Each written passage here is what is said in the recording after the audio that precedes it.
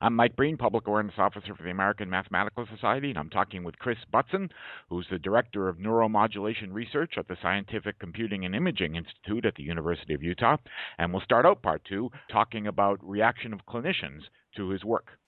The ones who've been involved with it have been very excited, but that's been a small number of clinicians so far. So this is in the early phases. And so yes, the hope is that we could drastically reduce the amount of time that's necessary for postoperative DBS management. But not only that, there's a more subtle problem, and that is that deep brain stimulation is a therapy that is generally given at academic medical centers, and academic medical centers tend to be in big cities. And so if you're a patient and you're a good candidate for deep brain stimulation, you might need to travel, especially if you live out in a rural area, you might need to travel a great distance.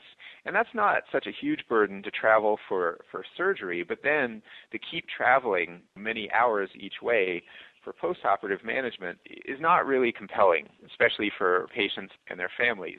And so one thing that we're looking at as kind of a next phase of this clinical study that we're planning is that we're going to give this mobile device to traveling nurses.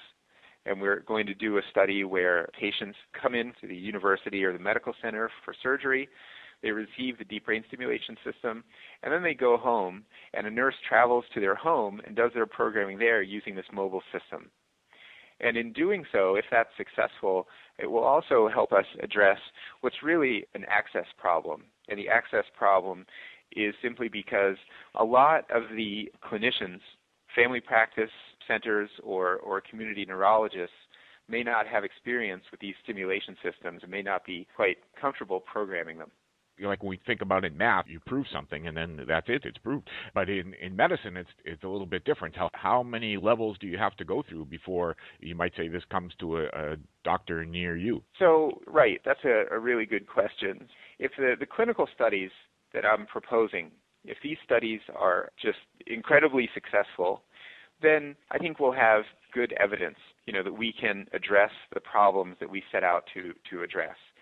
And then we have a different problem to address, and that is really the last phase of the translation, right? So how do we get this into the hands of people who can make the biggest difference?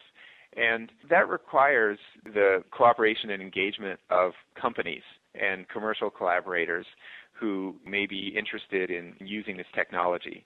So some of this technology was already put into a spin-off company that was licensed and was sold. The spin-off company was sold to Boston Scientific in 2011, and I was a member of that spin-off company.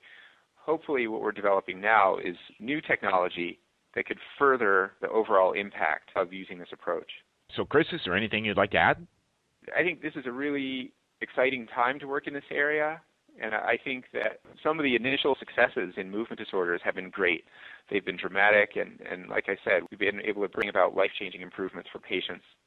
With many of the new indications, it remains to be seen if they're successful or not, and I think there is a great need right now for good engineering and mathematical precision to be brought to this therapy simply because we don't have a well-developed concept of a dose like we do with pharmaceuticals.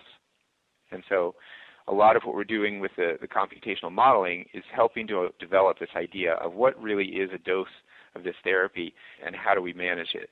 And the last thing I'll say about it is I think it's unlikely that we're going to develop a good concept of a dose without having some good mathematical and engineering rigor. All right, so that's Chris Butson, who is the Director of Neuromodulation Research at the Scientific Computing and Imaging Institute at the University of Utah. Chris, thanks very much. Okay, thank you.